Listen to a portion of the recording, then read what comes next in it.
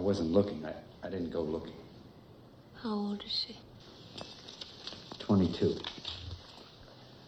What's her name? Cindy. Cute. Cynthia. Why are you telling me? It's been bothering me. Feel better?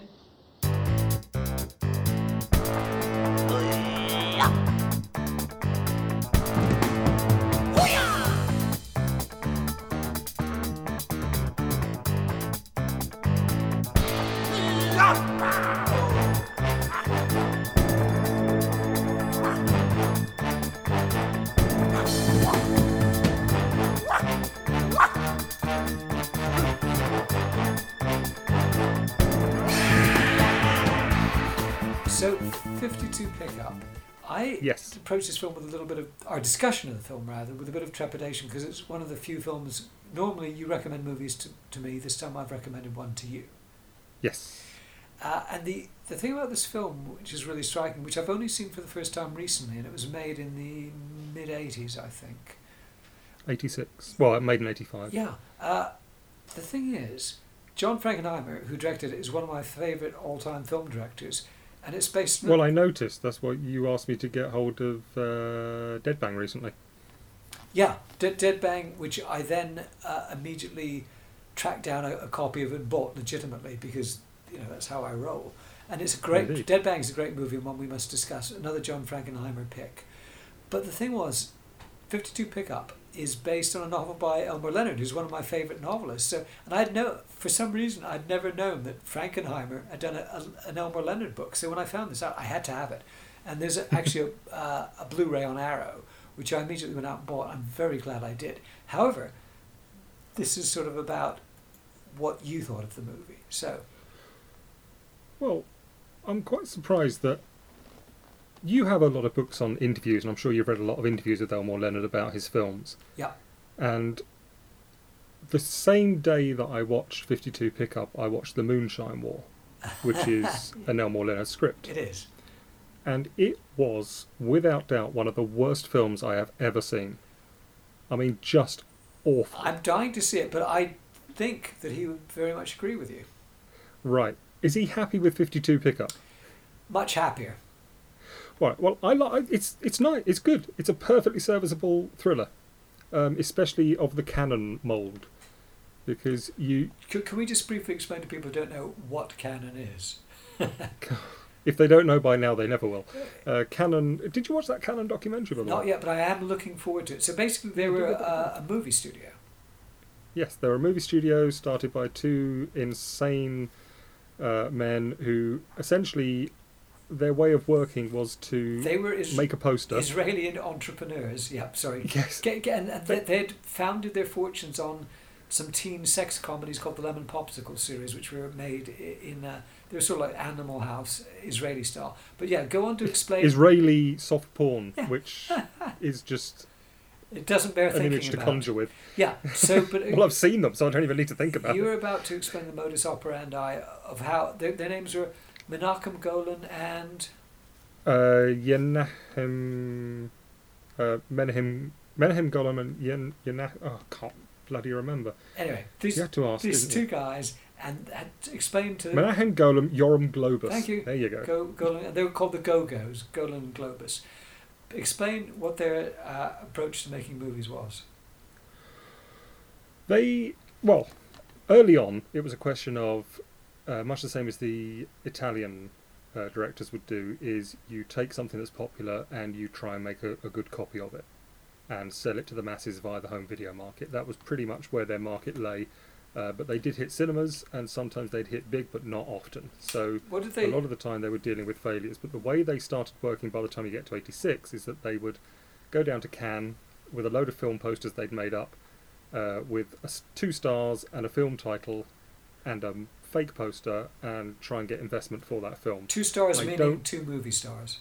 Yeah, and it would be, they'd have Whoopi Goldberg and Steve McQueen.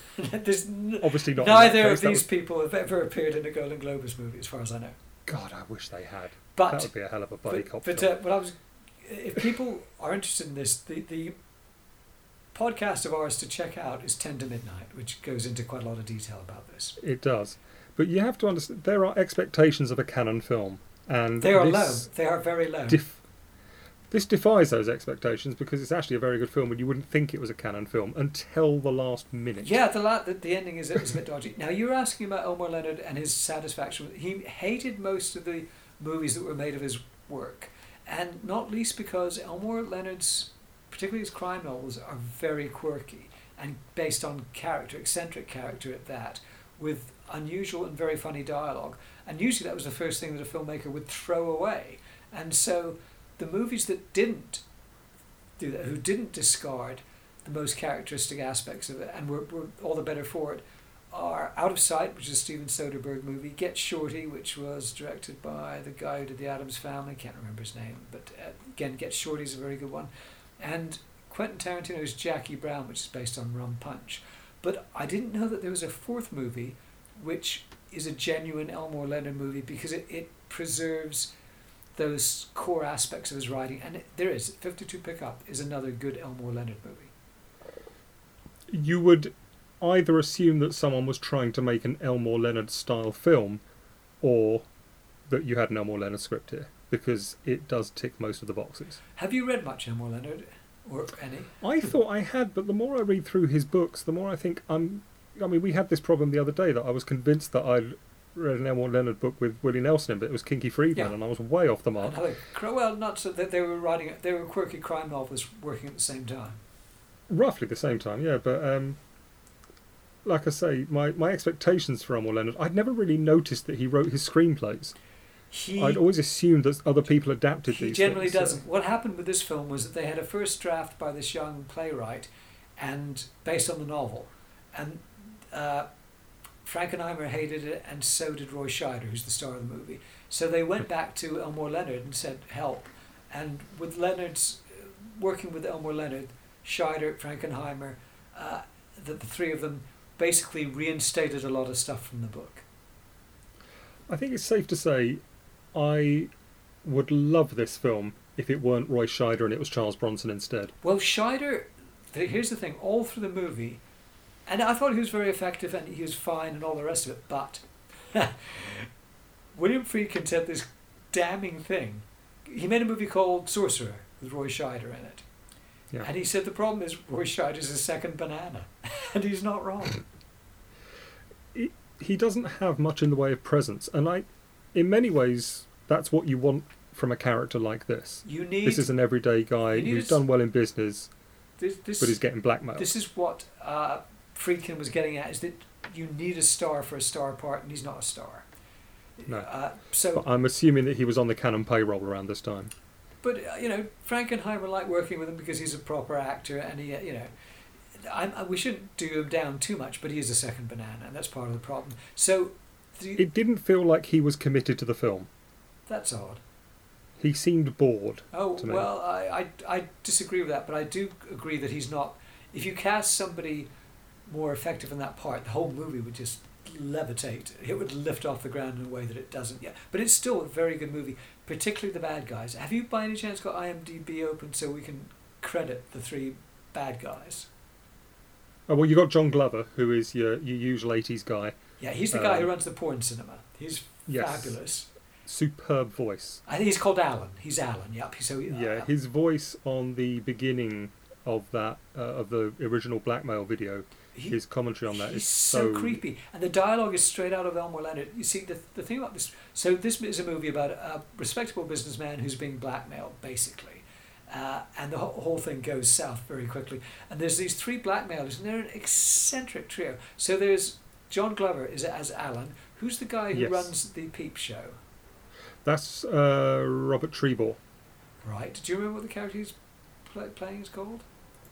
Well, there's three. There's Alan, Leo, and there's he's Leo. He's Leo, and then there's Bobby Sands, Bobby Short, Bobby Shy. Bobby That's Clarence Shy, Williams. and he's played by Clarence Williams, the third. And he's if you want to. No, but he's really great, and he's kind of like a black exploitation guy who's been helicoptered into this, and he's a wonderful character in the book and in the movie because he's this armed robber basically, and he's very cool, and he's very dangerous. And his girlfriend, who's played by Vanity, like that is her name, isn't it? Vanity. Well, It's- Vanity, here's the weird thing. In the last couple of days, before this, I'd watched 3 Vanity films within the space How of a week. could that even be? I'd never heard of her before. Just so people know, You've not heard of Vanity? Oh. she was a protege of Prince. She was a singer first before she became an actress, but she's great. So tell me about these 3 other Vanity films. I have to see them. Never Too Young to Die. Now, genuinely, this is one with Gene Simmons in it, and I will Of very Kiss quickly. fame. Yeah, and it's also got George Lazenby. Now, Oh, has it Here's- also got the creepy kid in from Profondo Rosso? no. Oh, that's disappointing. I will read you the plot of Never Too Young to Die, the Vanity film. Okay. A top secret agent is murdered, so his estranged son, a high school gymnast, teams up with his dad's attractive female partner to stop the psychotic hermaphrodite gang leader who killed him and now plans a major terrorist attack. You had me at psychotic hermaphrodite gang leader. Now, Vanity, though, is a really good actress. She's obviously a good singer if she's working with Prince, and she's smoking. So tell me what the other... Well, she's also in Deadly Illusion. which is a movie I've heard of, though, I think. It's a Cohen film. Larry Larry Cohen, Cohen is Billy D. film. Williams and Morgan Fairchild. It's all right. It's another Cannon film, so I think she must have been tied to Cannon at the time. And the Because last the one, other one I watched, the third one Action is Jackson. Action Jackson, which is Yeah. a Chuck Norris movie. No, Similar kind of thing, then. not remotely. Oh, okay. What is Action Jackson? It's. Bear with me 2 seconds. I've 'cause I've just lost. I know I've actually heard of it, which is quite an achievement for these movies. It's another one. So you've got Carl Weathers, Craig T. Nelson, Sharon Stone. It's an Cannon action film. I'm With pretty sure Sharon it's Cannon. Stone before she was Sharon Stone, presumably.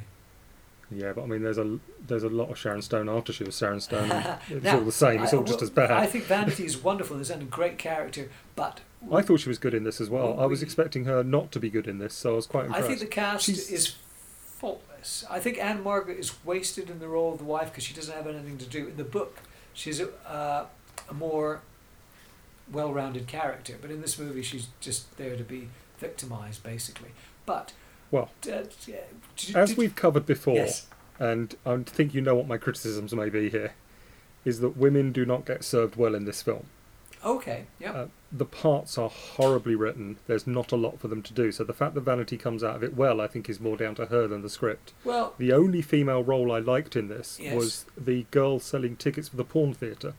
okay. Now you're not wrong that there's a basic flaw in this because what happens is this respectable businessman who's called Mac. Is he called Mac? Something like that. Oh, I don't know. I just called him Roy Scheider. Roy Scheider. He is Harry Mitchell. what? Harry Mitchell. Mitch. So he's called Mitch. So he's being blackmailed because he's having an affair with this beautiful young woman.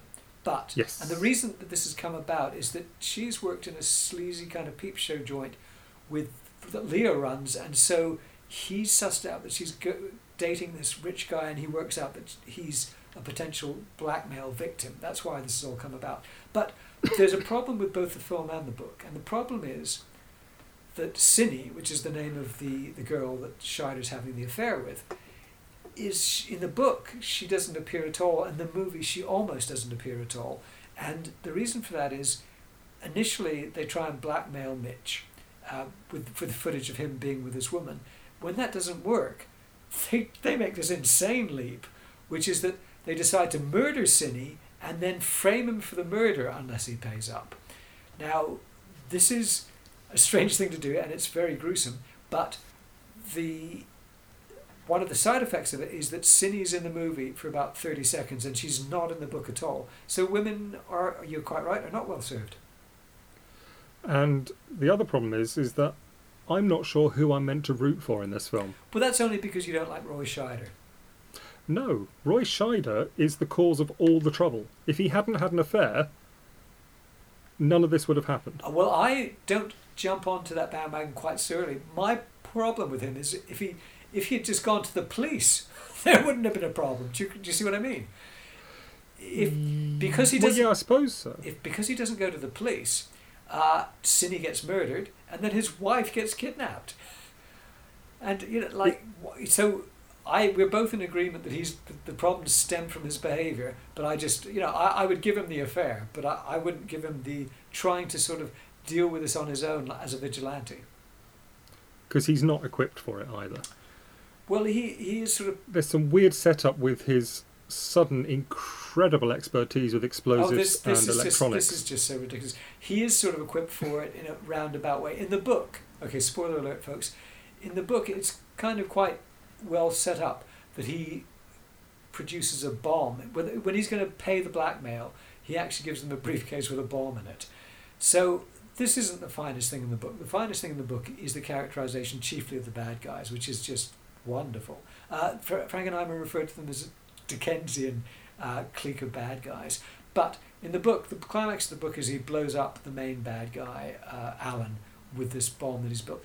In the movie, because it's a movie and it has to go beyond that, they've sort of upped the ante so that he's booby-trapped this sports car so that it's sort of like Knight Rider. The car locks itself, a tape starts playing, the bad guy's in the car and can't escape, and then it blows up.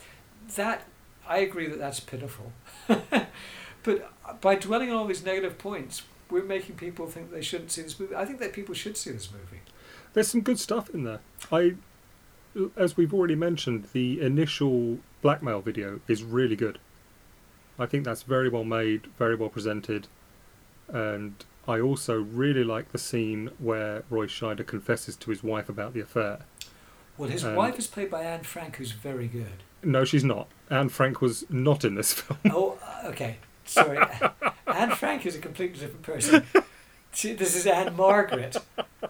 I'm so sorry. Anne Margaret, who I discovered was a major singing star and worked with people like Lee Hazelwood, who worked with Nancy Sinatra. Anyway, so I'm just trying to claw back some street cred having said Anne Frank when I meant Anne Margaret. But would you agree that Anne Margaret is very good?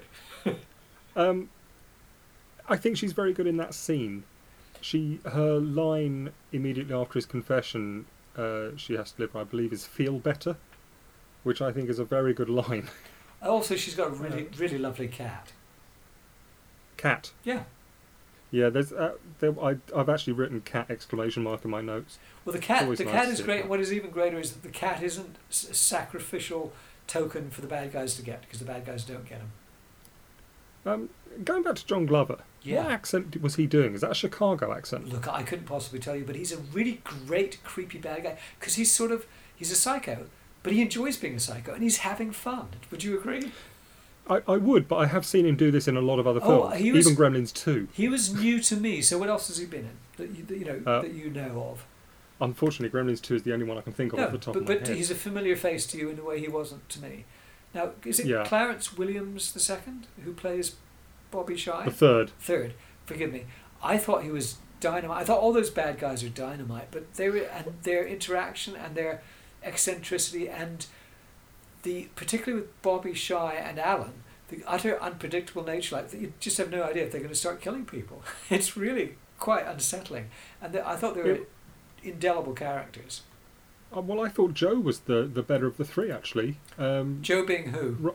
Robert Treble. The guy that runs the porn cinema, the gay guy. Leo.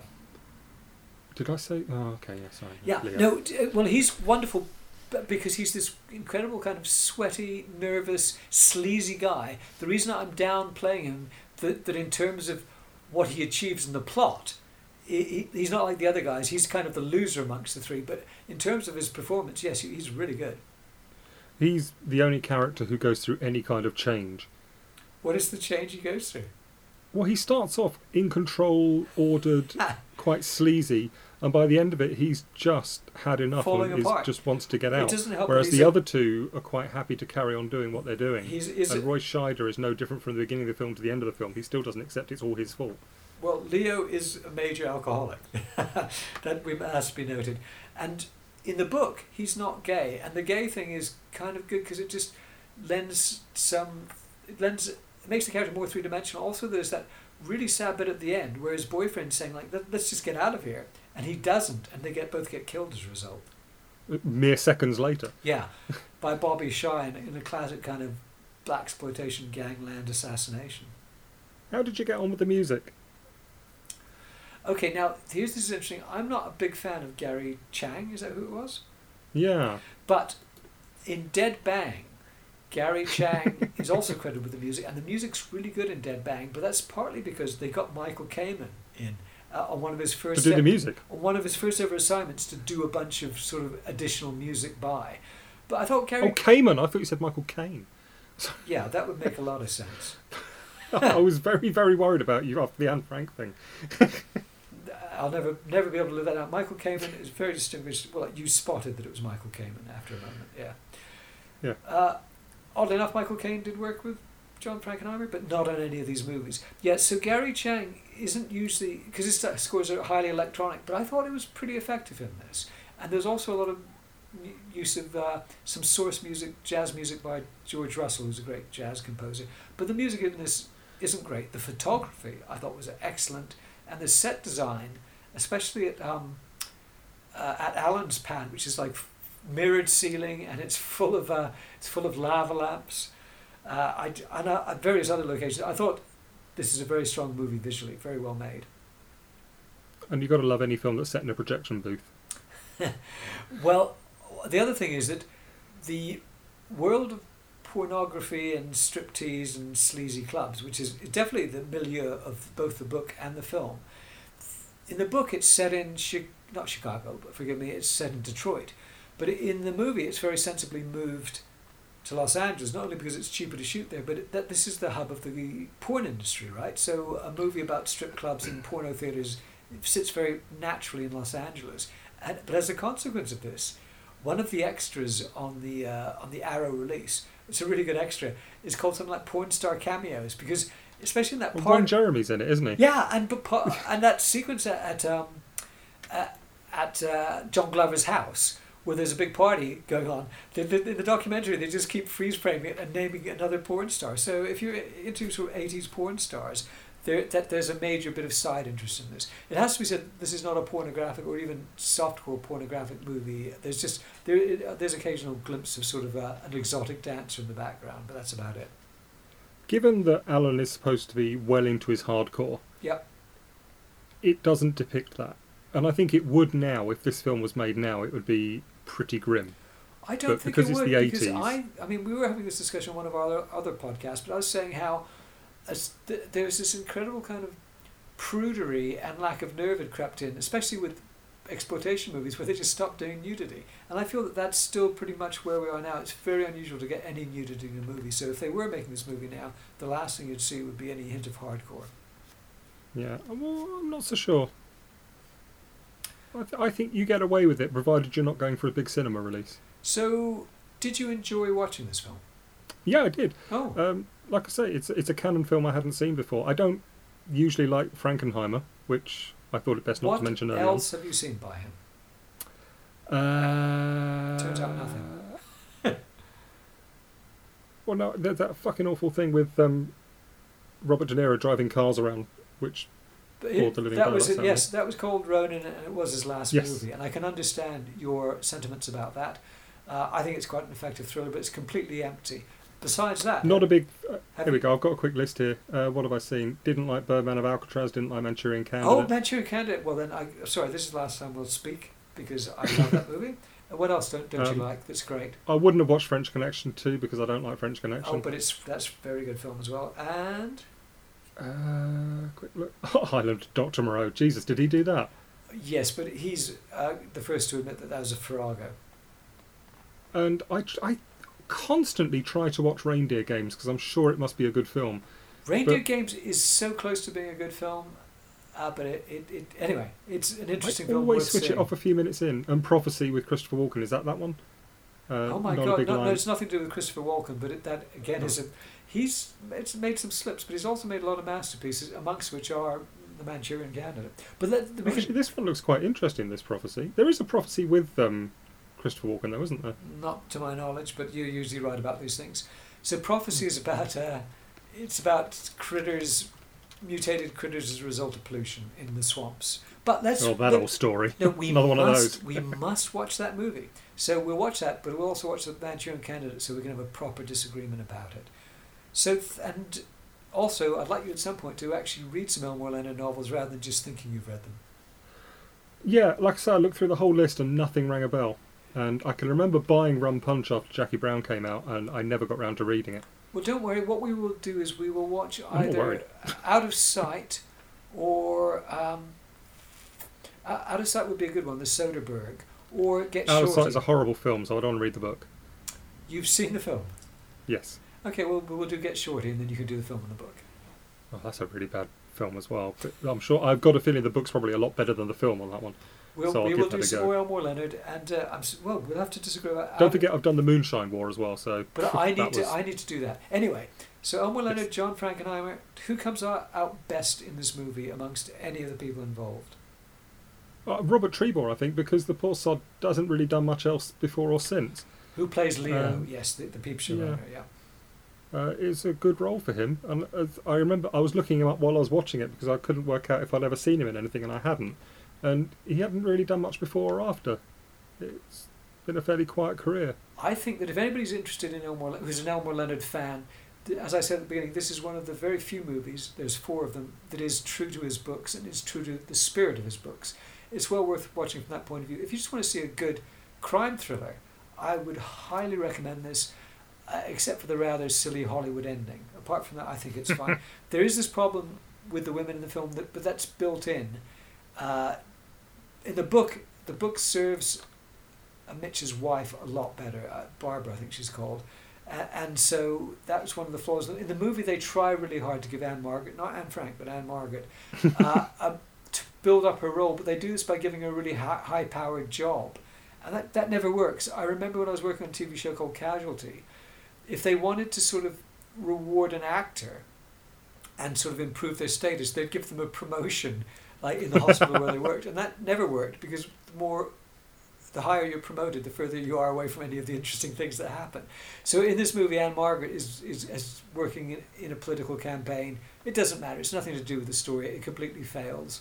So she's kind of in a dead end role, but she does have a very nice cat.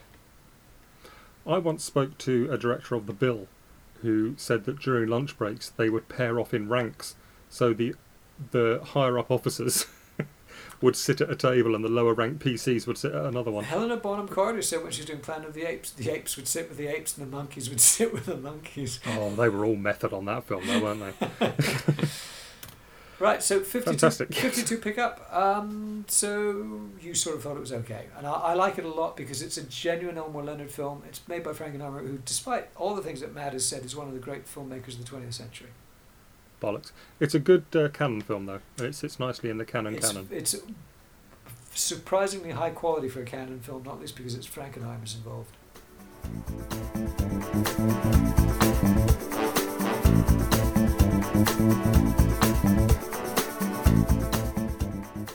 This has been a podcast by my friend Matt West and myself, Andrew Cartmel.